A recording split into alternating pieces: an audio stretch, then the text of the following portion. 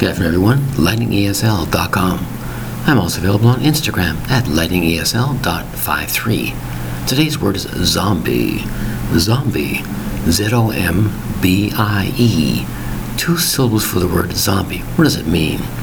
Somebody who seems to be relaxed-like, partly alive.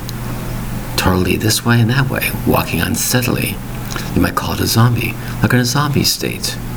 Let's say you had too much alcohol, too many drugs in your system. You're not fully conscious. You're half conscious, half unconscious. They might call you some kind of a zombie. You've heard these stories many times in movies and TV and so on. A person who is not acting normally, half alive, half dead. They might call them a zombie. Z-O-M-B-I-E. A zombie. Interesting. 2 syllables for the word zombie. Z-O-M-B-I-E. Zombie. Thank you very much for your time. Bye-bye.